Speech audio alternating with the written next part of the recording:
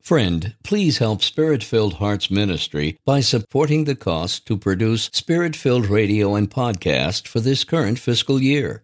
You can become a partner with Spirit-Filled Hearts by donating monthly. Your contributions make a difference in the lives of all those who listen to our radio shows and podcasts. Thank you for your support. Go to spiritfilledhearts.org and click on the donate button. That's spiritfilledhearts.org. Oh Lord, I need you. Welcome to Finding Your Way on Spirit-Filled Radio with hosts Ralph Lindsmeyer and Mark Prather. Ralph and Mark are successful business professionals, members of the Catholic CEO group Legatus, and generous donors to Catholic schools and charities. This show is dedicated to sharing the testimonies of those serving God in big and small ways and helping listeners walk in the footsteps of Christ. Here is your host to make introductions. Hello, this is Ralph Lindsmeyer and Mark Prather on Spirit-Filled Radio on our show, Finding Your Way. Let's open in prayer. Come, Holy Spirit, fill the hearts of us, your faithful, and kindle in us the fire of your love. Send forth your Spirit, and we shall be created, and you will renew the face of the earth. We're super excited to have special guest Pete Bowen with us today. He is CEO of Giving Children Hope. They help families in North Orange County. He also has a background in high-performance leadership, consulting businesses, and law enforcement. Pete's retired from the Navy, former pilot. So, Pete Bowen, welcome. Thank you. Thanks for having me. And just to be clear, retired from the Marine Corps. Of course. There's a distinction there. Yes, sir. Sorry about that. Navy's great, but it's Marine. So, Pete, can you just give us a little bit? You've done so much with your life, and I've been following you for an awful long time, following your work at Servite. But can you just tell us about your formation? What brought you to this place in leadership in your life? A lot of mistakes. I'm the one that learns first by screwing it up, and then asking or trying to find out how to move forward. But I've always been interested in why we do what we do and think the ways we do. So at Notre Dame, I was an intellectual history major, how ideas change over time, great books, very close to what St. Thomas Aquinas College does up in Ojai. And then at Duke, I was very fortunate to be picked up by one of the very top theologians in the world as a master's degree candidate. He's a pacifist. He picked me up because I'm a Marine. I had no business studying with him. That's an invisible hand of God. I've got probably 10 stories about, hoping for a $5, putting money in the lottery and hoping for a $10 return and winning the jackpot instead. So the story is life is an adventure. You write the story of your life, and if you surf the wave God puts you on, you'll do a lot better than if you try to do your own thing. So he has always taken me to much better places that I never deserved and would never have even known to hope for. Pete, our show's titled Finding Your Way. So today, looking at the world, to me it seems the world's more lost than ever. Faith is contracting. What would be, as a leadership, you're basically, as a leader, a coach, you're trying to teach people how to find their way to be leaders, right? It's... I try to keep it really simple. So we do not do intellectual history.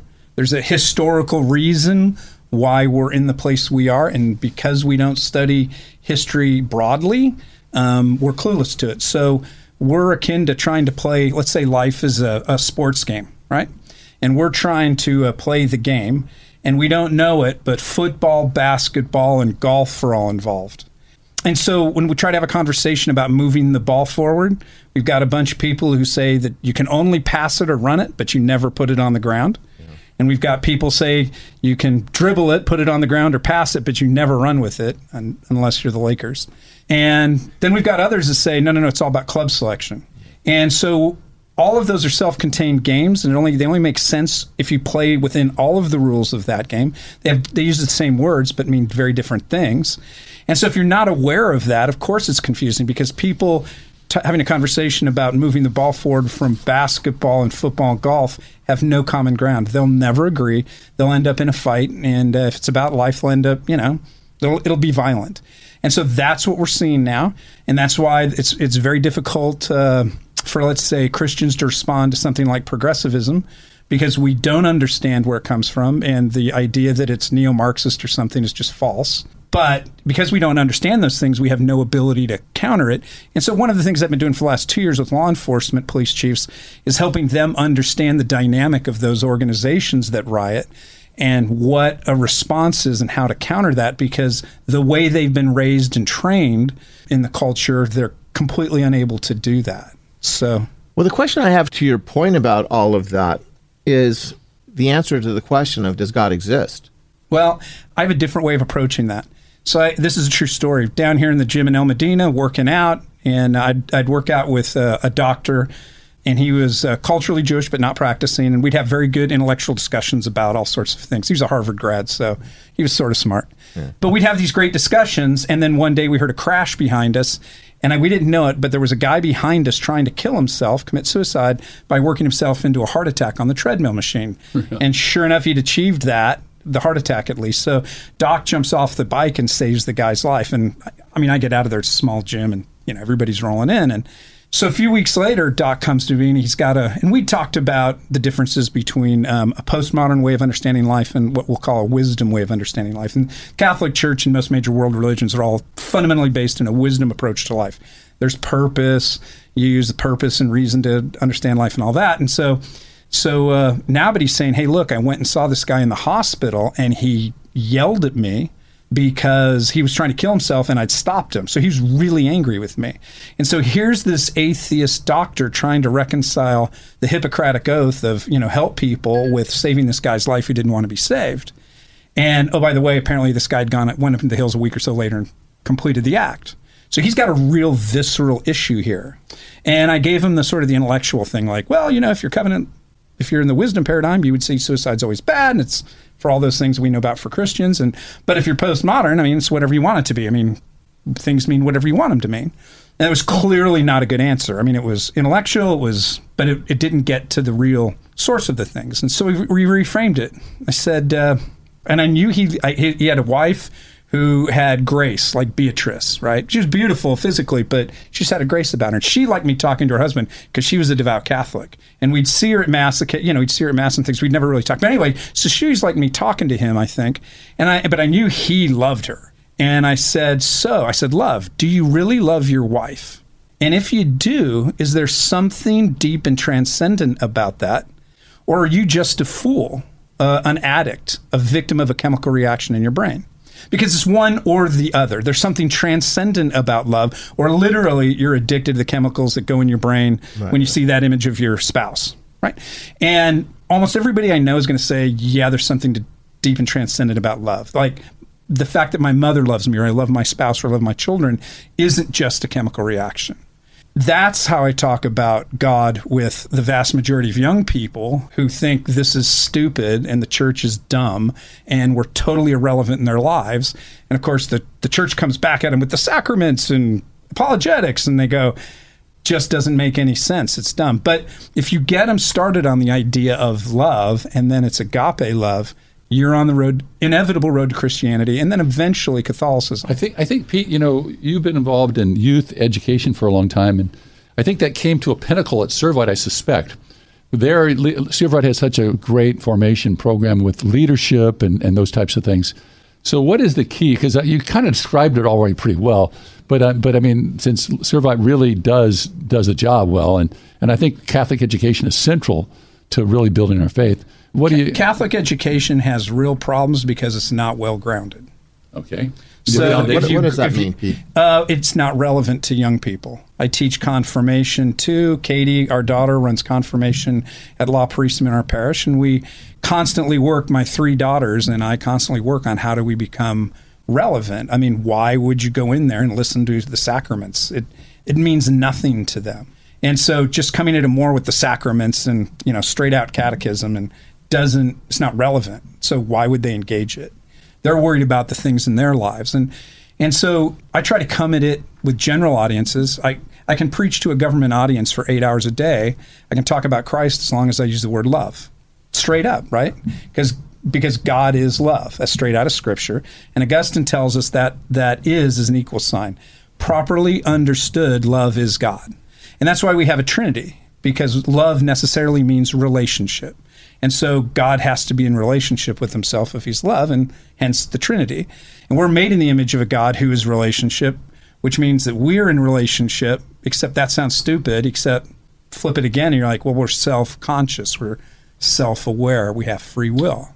So if God is love, and God is love, but God's also truth. Sure. And truth today is being denied every place we turn. So how do we respond to that to the kids in this changing world, in this dynamic world? Because truth can't prove itself to a person.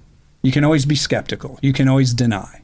And there has to be a ground. And we also have scripture that tells us that truth without love is, you don't want to be in that society either, because none of us would survive in terms of justice and other kinds of things, right? That's the whole reason we need Christ is, the justice aspect of it we can't do ourselves. So if you just keep it really simple and you go, look, your life is your story of becoming who you are. And so life is about relationships. Well, first of all, you have to tell young people that life's about happiness, because people born after 1980 were not told that life's about happiness. The further you get from 1980, the less they know that life's about happiness. And that's a real thing.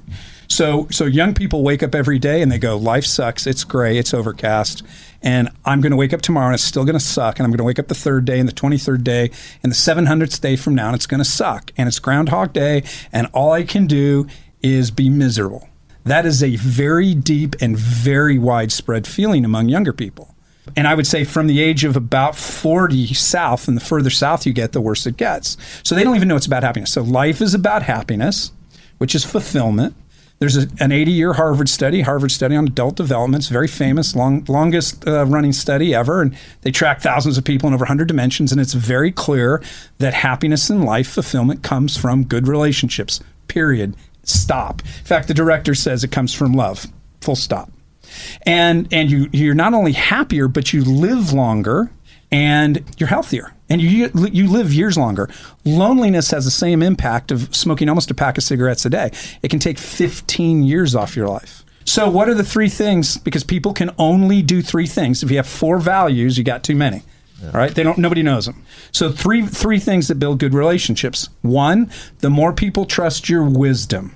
That's knowledge of the truth that comes with experience, right? It's the difference between being told that stepping on the brake slows the car down and stops it, and pressing the brake pedal 25,000 times in the snow and the sleet and everything. So the more they trust your wisdom, the more they know that you love them. Let's get to agape love. That gets the deepest commitment. And the more they know that you get results, right? You close the sale of the real estate, you score the goal at the end of the game, you hit the project, or in our case at Giving Children Hope, we feed all of those kids and families in need, right? So the more they trust your wisdom, that you love them, and that you get results, the better, higher trust your relationship with yourself, with your family and friends, at work, and in the community. And so you seek wisdom, practice love, and get results until they become habits, part of who you are. So you have the best relationships that bring happiness and success in life. And I'll wrap it with this. If in business, we all know if your clients trust you, you get more business. And if your people that work with you trust you, you get more productivity. And if you put more business and more productivity together, you've got an unfair competitive advantage. It's that simple. So develop the habit patterns of practicing love, seeking wisdom, and getting results, and everything in life takes care of itself. Well, I agree with that, Pete. But here's the question I have for you. Okay, Aquinas talks about the 4 vices. Sure. Of man. Was it pride and pleasure, and power, and wealth? Basically, are the 4, right? Okay, so I find my happiness. The majority of humanity finds their happiness in one of those 4 areas. Happiness or pleasure? Well, because I don't think you can find happiness in a vice. I agree with you, but they don't see it that way. Okay, so here's and this is my question to you. Okay, if they're saying, okay, the American way is the pursuit of happiness, right? So I'm going to pursue happiness, but I'm going to pursue happiness, and I see, and I'm really trying to speak to young people mostly. Okay, right? Is if I perceive that my happiness is in wealth, it's in pleasure, it's in pride or honor, or it's in power, then that's problematic, right? Well, yeah. If you think you're going to satisfy your thirst with poison, it's not going to work. But how do we get the attention of young people? Because you have to go where they are, and where they are is they're freaking miserable. And I'm using the they will consistently, when I have discussions with them, use the other version of the F word. They are so deeply miserable and suffering that it is very hard to fathom it. This is Ralph Lindsmeyer and Mark Prather on Spirit-Filled Radio. And today we're speaking with Pete Bowen on Finding Your Way. So Pete, this is so exciting what you're speaking to, because you've diagnosed some serious problems. Let's talk about your target audience for this. Who are you addressing? Who are these kids? How do you make it happen? At Giving Children Hope is a specific example.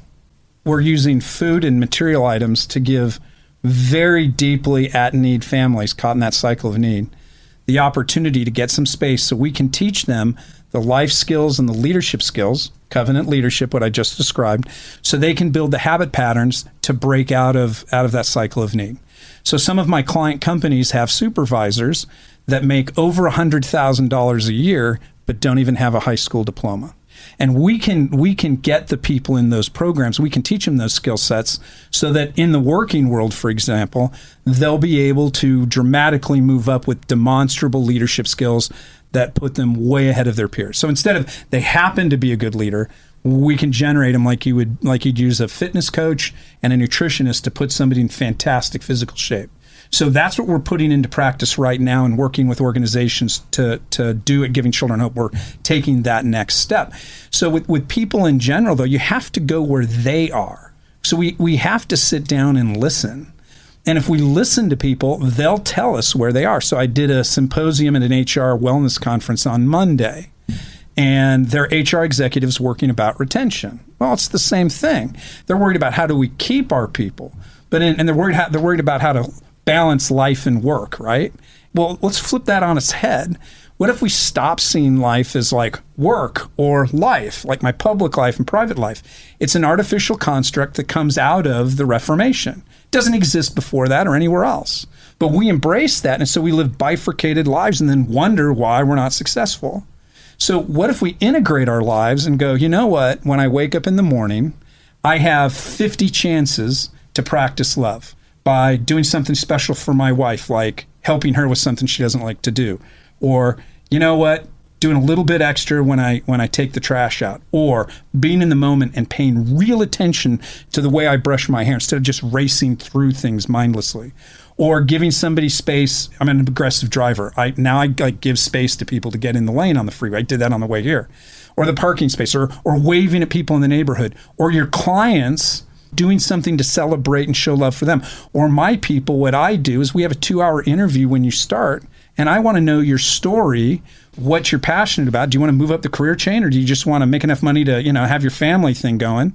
Because I'll structure your program differently. I'll help you develop that career chain. We'll mentor you through it. We'll give you the experiences, and hopefully you'll promote out into great places. Or if you just want to stay there, well, let's adjust your schedule so you have some family time availability. And people deeply respond to that. Right? And it's small things working with clients on leadership stuff. It's the very small things that show love that mean an enormous amount. Knowing somebody's name is life-changing when you're the CEO and they're not. And they're one of 1,000. So if you look at the day as an opportunity to practice love in every aspect of your life, an integrated life rather than public and private, then you start becoming that person that naturally builds the relationships everywhere. So when you practice love at work, you become a more loving person. That makes you a better parent at home and a better friend and a better spouse. And it improves your relationship with yourself. So stop thinking in terms of public and private or work and balance. Don't balance it. Integrate it and just do those 3 things. The question I want to ask you now is we've talked about love a lot, right? But I think what we got to start with is define love. People think, okay, love is just a warm, fuzzy feeling. So, well, part of love is the most effective way for most people to learn about love is to ask them who they love. I mean, because now you're getting into something that's inside of them, and then start working with them from where they are. And what does that mean? And you can talk to a 5-year-old, for instance, and say, if a witch pours a love potion in the prince's drink, and the prince drinks it, and he falls in love with the witch, is that real? And a 5-year-old's going to say, no, that's not real. And deep down, they know that there's no free will involved, so it can't be love. So that you have to work it out, and you have to start with the Mississippi River runs south, at that high level, and then work your way down to, you know what? If you get close enough, it also runs north and east and west. Well, see, Aquinas, and I'm a huge fan of Aquinas, Sure. okay? But Aquinas defines love as to will the good of another, Sure. right? I have an issue with that, You have an issue with his description of it? I think he's pretty close on it. okay? Because here's my issue, and I want you to get a response to this, and I'm so excited we're having this conversation. All right. Okay, I could wish the good of Pete Bowen, but if I'm unwilling to do anything for Pete Bowen, to help Pete Bowen, if I just say, hey, good luck, Pete, I wish you the best, and it ends there, is that love? Well, I don't know what will would be without action. Will itself is an action. I mean, you could get into when does will transfer into action? When does faith transfer into action? Or is faith itself an action? I think your question you ask is really a good one. I think it's a level 6 question, and I think almost all of the people we're talking to are at level 1. Well, that's probably true, but if people don't understand that love, to me, love is to sacrifice, as Jesus Christ sacrificed for us, right? You're totally right. Everything you say is right. If I'm going to talk to somebody about physics, and I start getting into probability wave collapse and quantum time, and the difference between the 4 kinds of neutrinos, and how come the time an inch above the table here is literally different than the time an inch below the table, even though they're only 2 inches apart, they're in different times, right? Mm-hmm. If I have those conversations, I'll lose everybody. They'll look at me like I'm, what? Yeah. Now, there's some people I can have those conversations with, and they're great conversations. But for most of the people, we're going to talk at the level of the Mississippi River runs south, because that's where they are. And so if you start with where they are, what is the love? What are you feeling? And then you work from there. So does that express love when you do this action? Hey, I watched you today. You did these things. Do those express love or not? How so and how not? And what really matters, I think, is that they become habits of thought and habits of action, so that you are bringing love by your actions, sometimes intentionally, but often because it's a habit, it just happens. So we need to, we are losing, I would say, 98% of the Catholics. I mean, I'm not 95. They do not buy in. We're losing the new generation, that's for sure. Well, 6 out of 7 kids are gone. There's no community. So I'd like to ask this question, okay?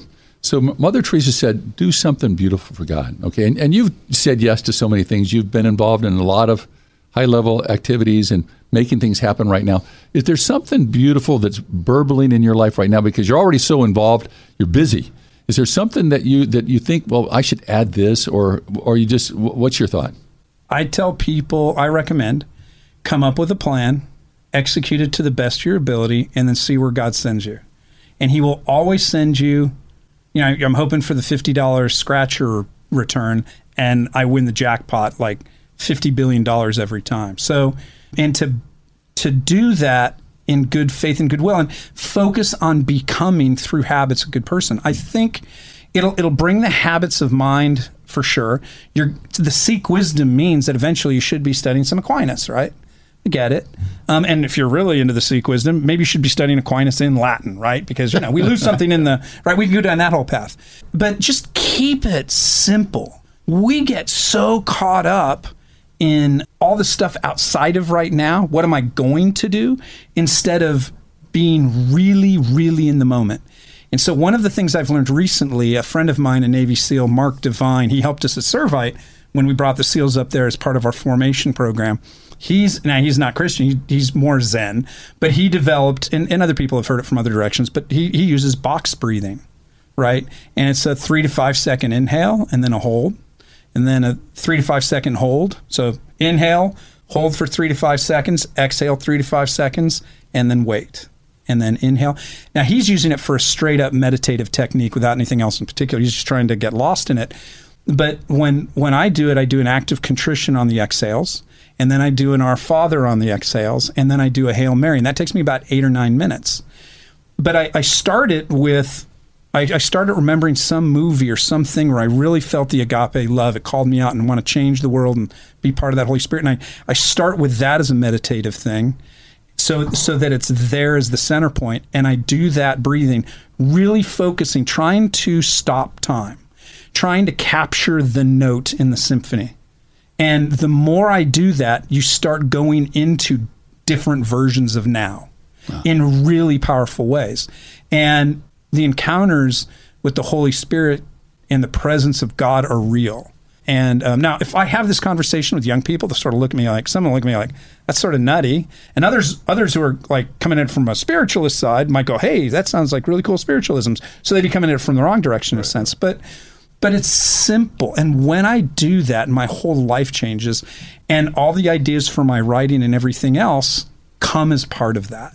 So keep it simple, seek wisdom, practice love, get results until they become habits. You practice them in all your relationships. And then you'll naturally have the integrated life that'll make you the most money if you want that, or bring happiness, or have the best kids and family.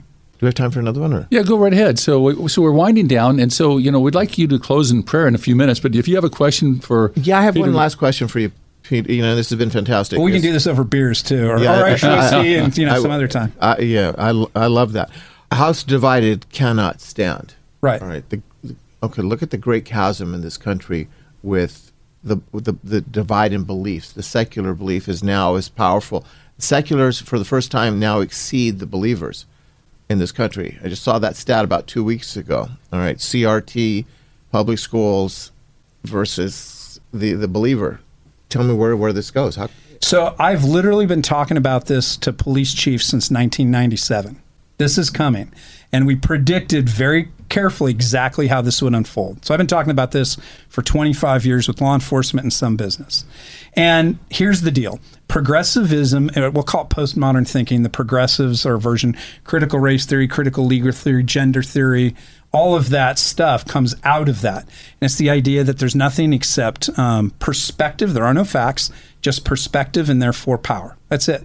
So everything's based on that. So with that in mind, it sounds really good because you're allowed to do whatever you want to do. And you can force people to do whatever you want them to do. And words mean whatever you want them to mean.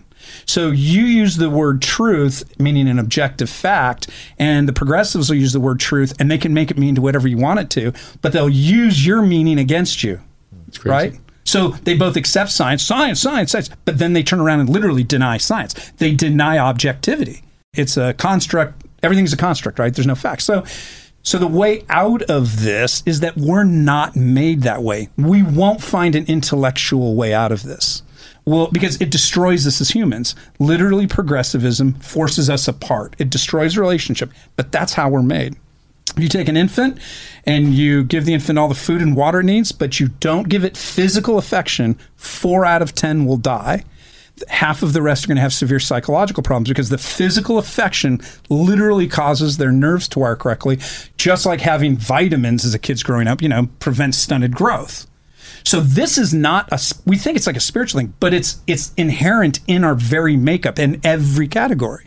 What's the worst way to bully somebody? It's not punch them in the face and steal their lunch money. It's to shun them. Yeah. What's the worst place to put somebody in jail if you want to punish them? Solitary, deprive them of...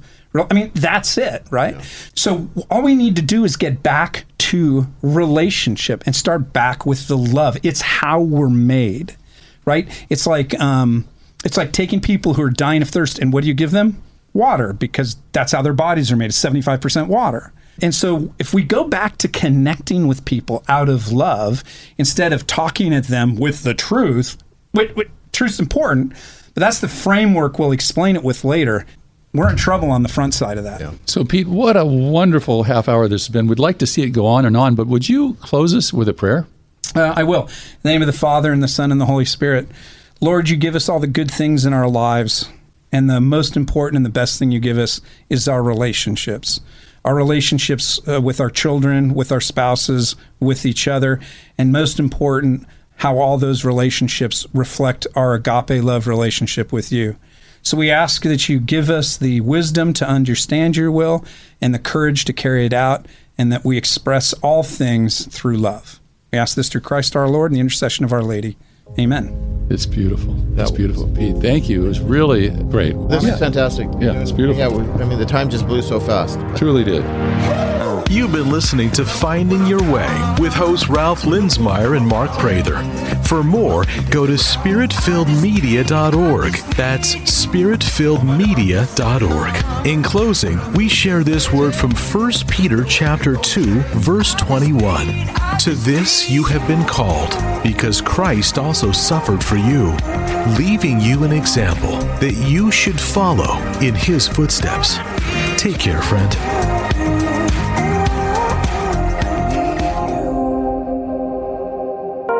Words of inspiration from Deacon Steve Greco, the founder and president of Spirit-Filled Radio. Some theologians believe that you will be asked one question when you get to heaven. The one question is, who did you bring with you? Who did you bring with you? For more, come find us at spiritfilledmedia.org. That's spiritfilledmedia.org.